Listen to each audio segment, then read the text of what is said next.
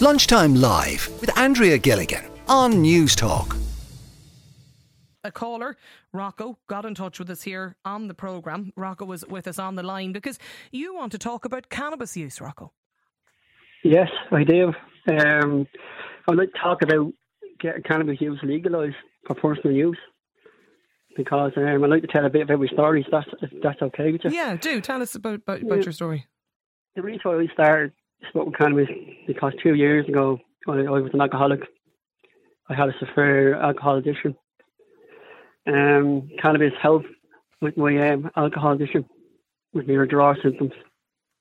2 years ago, one night I went to a pub and I had a couple of pints, and I don't remember driving home that night. And that's why I decided to get help, because I knew at that stage my alcohol got out of hand. I was getting dangerous. So I went to my GP that week, and he prescribed me with medicines. He also gave me a list of numbers to get in contact with these alcohol groups. I tried all that. I took the medicines. I tried to get in contact with these alcoholic groups, like people that help you get off the alcohol. And it wasn't working for me, you know, and the medicine that they gave me wasn't working either. It didn't help. So what I did was I tried to do cold turkey. And that was the worst thing I ever did, because that day when I wasn't taking the medicines, I was just trying to get off the drink myself. And I was shaking, I was sweating, I was aching for a drink. I was on the verge for a relapse. My friend called over to the house that day, and he saw how distraught I was. I was really low and I was really feeling bad in myself. So he took out a joint. It was cannabis. It was just straight cannabis with no tobacco in it. And he told me, smoke a bit of that before bed. I see how that helps. And I did. I smoked it straight away. And I felt great. I got this relaxing feeling over me. I felt real mellow. Me sweating stopped. My anxiety kind of stopped. I fell asleep that night, and I slept like a baby that night. And I woke up the next day, and all my symptoms were gone. And it's because of cannabis, like, it kind of gives you that feeling, gives you that. If you don't smoke too much, you just smoke a good amount with that for your own use. It kind of gives you that feeling, makes you really relax. It takes away the symptoms. And I just felt really great. And in the end, I started smoking cannabis. I started smoking cannabis. I smoke one joint every day. I always smoke in the evening, sometimes in the afternoon, if I'm on my own. And I don't drink anymore. I don't smoke tobacco anymore. You know, I stopped smoking cigarettes. I just smoke joints, just straight cannabis. And now I grow my own cannabis. I do, because nice. I had a lot of bad run-ins with dealers over the years. I tell you a story. One day I got a bag of weed off a drug dealer on the street, and he ripped me off. The weed he gave me wasn't cannabis. It was something mixed in with it, and I got this bad, nasty taste. And I got this bad buzz from it. I went after the dealer and I confronted him about it. And I wanted my €50 back off him. He laughed in my face and we got into an argument, and then he took up a knife. So from there onwards I walked away, and I said to myself, I'm going to start growing my own cannabis. And I looked into it, went online, did a lot of research into growing it, and I got all my equipment in. And I went, it cost me €300 for all my equipment to grow my own weed. And ever since I started doing it, I save a lot of money. I'm not dealing with dealers anymore. I don't sell my weed, by the way. I'm not a drug dealer myself. I don't sell. I only grow for my own personal use. And I only grow 2 plants at a time. And I know what I'm doing, breaking the law. But to be honest with you, I don't think I'm breaking the law, because I'm not supporting drug gangs or anything like that. I'm not buying off them anymore. I'm just getting my own seeds, getting my own soil, my own nutrition, and I just grow myself. Okay. Yeah. And I would like to have a license. I'd like to see this country just try to legalise it, give people cannabis smokers like myself a license to grow. Okay. You know? So there's a lot, I suppose, Rocco, to talk about there, you know, and a lot to unravel. But your reason for, well, I suppose you kind of stumbled upon it in the sense that you were conscious of your, I suppose, you know, addiction to alcohol and dealing with medical experts and different, medical forms that didn't work for you. You've tried cannabis, and you say that that helped, I suppose, you in terms of to stop drinking. It helps me. Okay. Like I'm not addicted to cannabis now. Don't get me wrong now. Like I don't sit there and get stoned every day. You know, I only have a few pulls with it in the evening. Yeah. I just kind of get that little mellow feeling from it. Because there's a stigma with cannabis smokers. People think cannabis smokers are people that sit on a couch and look at cartoons all day. That's not true. I know people that smoke and they don't do that, like, you know. So your contention is that you think that we should legalise cannabis effectively. This is the conversation. Legalise cannabis for personal use. For personal use, yeah. Look, I'm not saying don't advertise in shops or anything like that. Don't allow these coffee shops to open up like you see in Amsterdam. Don't allow any of that happening, because what you're doing there, you're going to open another door for criminals, you know. Okay. Like we all know that there's criminal organised gangs in America that have their own cannabis farms in America. You know, it's illegal. They're allowed to have it, and they're run by organised gangs. I'm just saying that you should bring in a licence where people can go and get a licence to grow their own plants. To a certain, grow like 100 plants, grow like. Well, I was going to ask you that. I mean, how would you regulate how much somebody is growing at home? Well, look, I grow 2 plants at a time. I say every couple of months I grow them, and I get about probably 80 grams to 60 grams of one plant. That's nearly 2 ounces, you know. And now it's on the street to get off a dealer would cost you €270. That's the going rate on the streets. So yeah, 2 plants at a time will do one person for a long time, and that cannabis to get off that can last for a very long time, you know. Do you have any concerns, you know, about getting a knock on the door from the guards? Yeah. It's in the back. Sorry, there. Oh no, there. Sorry, yeah, it's in the back of my head all the time. Well, I'm not afraid, you know. I'm not a drug dealer. I know that for a fact. I'm not a drug dealer, but it's only 2 plants that I'm growing, and no, I'm just not afraid. I'm not afraid of the guards. No, I'm just not scared. Okay. I'm not breaking the law, but yeah. Even if the guards did come to my door and took away my equipment, and if they did arrest me, which they probably would, I'll still grow again. Like, I'm not going to stop smoking it. You know, I like smoking cannabis now. And how long are you doing this, Rocco? Well, see, my first time I ever smoked cannabis was when I was 16. I was kind of on and off when I was a teenager, just experimenting with drugs, you know, as teenagers do. But I stopped smoking it when I was in my 20s. I didn't really bother doing it. I was more into me drinking at that stage. I only started smoking it just literally 2 years ago. I went back on it. Okay. It helped. Yeah. You got in touch, and I was interested in having the conversation today. And I suppose, look, we've discussed, you know, whether or not Ireland should legalise cannabis on many occasions. But I suppose the angle today we're asking people are for your views on whether or not it should be legalised, well, specifically for personal use. Let me bring in Marie as well, Rocco, if you don't mind. Marie Byrne is a prevention and addiction counsellor, and Marie specialises in this area. Marie, you're listening to Rocco there, like his, you know, the rationale for doing this was because, you know, anything else to try and stop drinking wasn't working.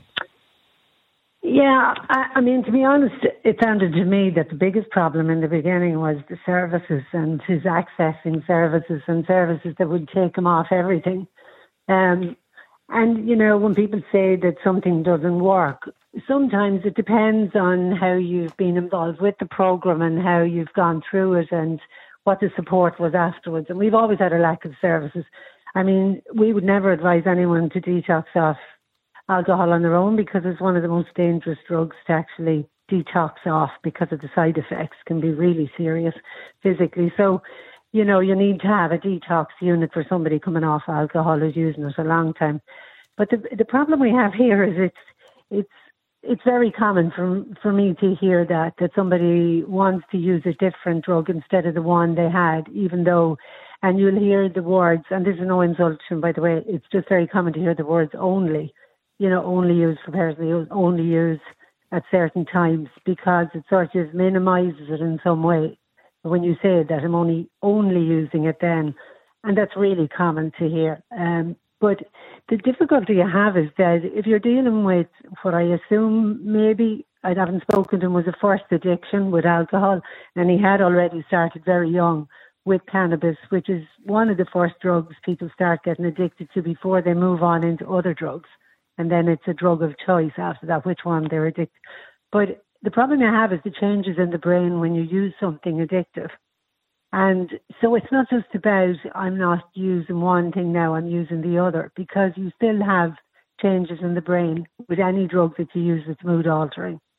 And that's the kind of physical sense of it. And, you know, your mental health issues are affected with, especially with cannabis use, have serious mental health problems these days because of the toxicity and the strength of it, the THC in it. But the other issue is that it's, you know, it's been done before, and it's in, like Sweden, for instance, did all these things before where people could have small amounts, and they had such a growth in addiction across the country because people started off with all the drugs that they were allowed to use, and then it multiplied, and it was the parents who actually asked for it to become restrictive. And we've looked at situations in the US where people are growing it, but becomes even twice as hard to police where the illegal growers are, because now everybody's doing it and they're all saying it's for personal use. Even the illegal ones, it's always personal use. But I have yet to see that really stay that restricted to personal. A lot of people actually getting in touch about this. Rocco, can I just get you just to clarify your point around you want a licence that people would be able to grow cannabis for personal use and just grow a certain, you know, that there would be a restriction on the amount of it. Is that, did I take you up right? Yeah, that's right. Yeah, like 2 plants at a time, you know. Like that's what we grow every couple of months. We grow 2 plants at a time. I just want to say something about how cannabis affects people's mental health. I know people that smoke it who used to suffer from depression. I used to be on depression tablets and all them types of things. And people start taking cannabis, and cannabis actually helps with depression as well. Cannabis is not made for everybody, you know. Some people can overuse cannabis. Some people don't. I don't overuse cannabis, and I always smoke it when I want to have a joint. I have it, and I don't overuse it. And I think I used to have a lot of anger problems years ago, and ever since I started smoking cannabis, I'm not angry anymore. You know, I'm really mellow. In your experience, Marie, is that frequently the case? If people are suffering from depression in the beginning, depression is a very general word. It's usually a depression of the feelings that there are other things going on in their life. And usually you would find behind addiction that people have other issues. I'm not saying that he does, but other people generally have. It could be childhood problems, or it could be relationships. It could be anything. And then on top of that, you put something that's addictive, and cannabis is. And THC is addictive. And I could never ever say it to somebody to take it as a treatment for anything, because it's addictive. And I have known so many people who have been so ill from using it that I could never say. And the other problem is that, you know, because one person or X amount of people who are using it in a country, and many are addicted to it at the moment here, are asking for it, you kind of then are ignoring all the ones who don't want to have it and who don't. Like, for instance, if a mother is using it and she's pregnant and she can't use that for depression because it has an effect on the fetus. You can't drive. You can't operate machinery. I don't know if you do any of those things. No, I know you're not talking necessarily in relation to Rocco, but I know you're speaking in general terms. I want to bring in, I have another caller, Brent. Do you know what? I'm going to take a short break because there's a lot of people actually getting in touch about this. We're talking about whether or not we should legalise cannabis for personal use. 1800 453 106 is the number if you want to get in touch. Yeah, we're talking about calls from a listener today to legalise cannabis, a licence to grow a specific amount purely for personal use. And Rocco, who made the call, is still with us on the programme, as is addiction counsellor Marie Byrne. But Brendan is also on the line, because Brendan, you were listening to this. Do you think it should be brought in? Yeah. Hi, Andrea. How are you? Good. I do. It definitely needs to be looked at, because my father suffers with Parkinson's disease. And, for the likes of him, who suffers daily, and my mother suffers daily with it, medicinal marijuana is a help. 100% help. He's on a lot of tablets today. His first tablets are at 8 a.m., then 12 p.m., then 4 p.m., then 8 p.m., then 11:30. And he goes through all the whatever Parkinson's stuff with all the details. People know, so I don't need to go into it. But if he doesn't have his tablets, he's going to suffer. But with the likes of oils and stuff, that's a major benefit. He's lost 10 pounds since Christmas, but just by shaking. Do you know what I mean? The shakes that come with it. And if my father had access to medicinal oil, say, he would have no problem. In daily life, it's proven to be a huge benefit, and it can't be got. I mean, you have to go deep underground to look for it and pay extortionate prices and see how you go. And I just think in this day and age that something needs to be done. A few months, maybe a month or two back, you had a fella on with Parkinson, and this is what got me thinking about it. And he was saying how there was a shortage of whatever he was taking for his Parkinson's disease. That's right. That the farmers were, they were holding back. They weren't supplying to Ireland, and that fortunately for him, and thankfully he had a backup. But when the farmer goes, oh no, there's a bigger client in America, we're sending to America or wherever else, whatever country. So poor old Ireland has to do without. So it doesn't matter where you are. Once you've Parkinson's, all the symptoms are the same.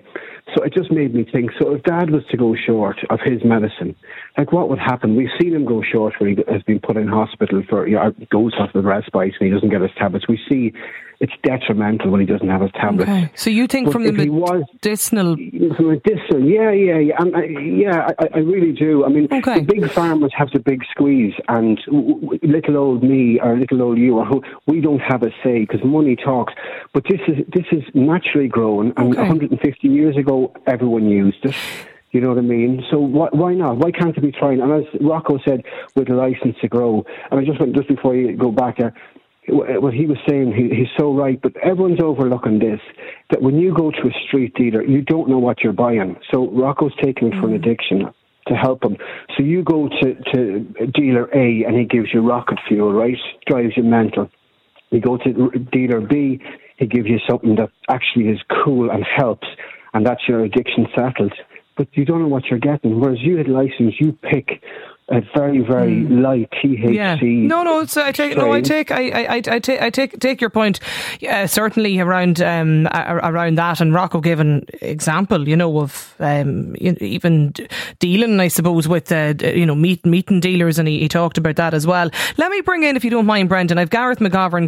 Gareth's a GP specialising in addiction medicine. Gareth's on the line as well. Gareth, is it an unusual proposal, or is there the difference, I suppose, between using cannabis for medicinal purposes and then solely for personal use, and having a license? What's your view on that? Well, I don't know what the evidence base is in relation to using alcohol for alcohol dependence and withdrawing. You've got to be very, very. I think one of your callers said earlier that coming off alcohol is tricky. I do a lot of this work where I'm detoxing people, and you've got to be very, very careful because it does come with a mortality. People can die from alcohol detox. You've got to be careful. So I'd just be a bit careful from that point of view. But I think the principle behind both decriminalisation and regulating cannabis, this is not unusual now. We can see it in the States, obviously, and there are countries in Europe where cannabis is regulated. Interestingly enough, in Portugal, which we talk about the Portuguese model, cannabis hasn't been regulated yet. But if you look at the Joint Justice Committee, and Andrea, they did a report. I put a submission in. It was published last December. They actually do have one of the recommendations as the possibility of exploring in the absence of a regulated market where it would be sold in a retail store, of people being able to grow a certain amount of cannabis for their own personal use. So, the Oireachtas Committee published this report. They didn't say it would happen. It was just a recommendation that was put forward to explore it. So I don't think this is the hot potato that it was once upon a time, and we can all debate whether or not drugs should be legalised or not. But I think my own feeling is, I think we're moving in a direction where cannabis really, is probably going to be regulated at some point. Whether it'll happen in this country anytime soon, I don't know. And your last caller there made a very good point. It's the difference between going to an illicit market, which is a dangerous place, and a lot of people have gone to the illicit market to get cannabis for medical purposes, and they're not used to the illicit market. They don't really know what way it works. They're also breaking the law, and that brings its own problems. So I think we are at a stage, if we're going to have the experiment of being able to regulate any drug, I think cannabis is probably the ideal drug to be able to do. But I don't think we should just open the floodgates. It needs to be regulated properly. People say, well, look what's happened in America. There are mixed reports about what's happened in America. Proper regulation. But if you're going to do proper regulation, you have to research what you're doing, and you also, have to have it over a specified period of time and be able to compare it with what went before. So I don't think it's just a matter of opening the floodgates. You've got to research and evaluate what you're doing. Rocco's point earlier, he talked about trying to, issues with alcohol, trying to remove that from his life, and he says in his experience that cannabis helped him to do that. Marie Byrne, the addiction counsellor, pointed out, Gareth, that I suppose replacing one with the other isn't, I suppose, the ideal way. But would you agree with that? It's probably... I think alcohol is an incredibly damaging drug. We have research to show. People wonder what's the most damaging drug, but I think in terms of molecule for molecule, I don't think there's any doubt that alcohol is a far more damaging drug than cannabis. Cannabis doesn't tend to come with an overdose mortality. There are other effects. I think Marie mentioned about effects on mental health and stuff like that. But again, the vast majority of people who use cannabis don't have problems with mental health. So we have to remember that as well. But I have to say, in his particular case, what's worked for him is that he's got away from this dependence onto using cannabis. And I have to say, if it's a toss-up between the two, I think he's taken the right route. It's not perfect, of course it's not, but, it's worked for him. And, I don't know his state of health. He's not my patient, so I'm not doing I know, you can't. I know. And all that sort of stuff. But I'm pretty sure that if he's away from alcohol, that's a real big result. And if he's not getting any negative effects from cannabis, well, then I can't argue with it. So Marie, you're listening still, and you're with us on the programme. Then, with the benefit of, I suppose, regulation, is it something that should be explored? I've worked literally all over the world. I've worked in countries. I link in with the family groups in America who are dealing with the fallout from the legalisation and decriminalisation, and there are very big side effects from using cannabis. And I certainly have dealt with plenty of people. I know of deaths from cannabis, which you never hear about, apart from accidents, and that there are physical effects, mental effects. I really wouldn't put it down as a lesser. I don't put any of them down as a lesser. All of them are addictive. All of them have side effects. I think the issue for the gentleman there is extraordinarily hard when you have a family member ill. And the problem, as he said, was pharmaceuticals, withholding and that's a whole separate issue that should be dealt with by the government here and pharmaceuticals. But, cannabis itself lowers the immune system. So you can't say go out and smoke it and it'll do everything for you. It doesn't. I think also countries I've looked at, I've worked with the Dutch, they're now reducing the amount that has been made available, and they're also absolutely sick of criminal tourism in relation to drugs. And Portugal, the mayor who actually fought for it to be decriminalised is now fighting for it to be repealed because it hasn't been a success. But nobody says that. They don't tell the story. There's a lot to it. There absolutely is. Yeah, and I think for a lot of people, from the reaction certainly on WhatsApp today to this, and we'll come to that maybe a little bit later, I think a lot of people not really sure where they sit in this debate. But look, if you have thoughts on it, send them in to us on WhatsApp. It's 087 1400 106 is the number. Look, I'll have to leave it there for the minute. Dr. Gareth McGovern, also Marie Byrne, Brendan too, thanks for getting in touch, and Rocco, who initially kicked off the conversation today. Look, it's lunchtimelive@newstalk.com. That's the email address if you want to get in contact with us on the programme. Lunchtime Live with Andrea Gilligan. Weekdays at midday on Newstalk.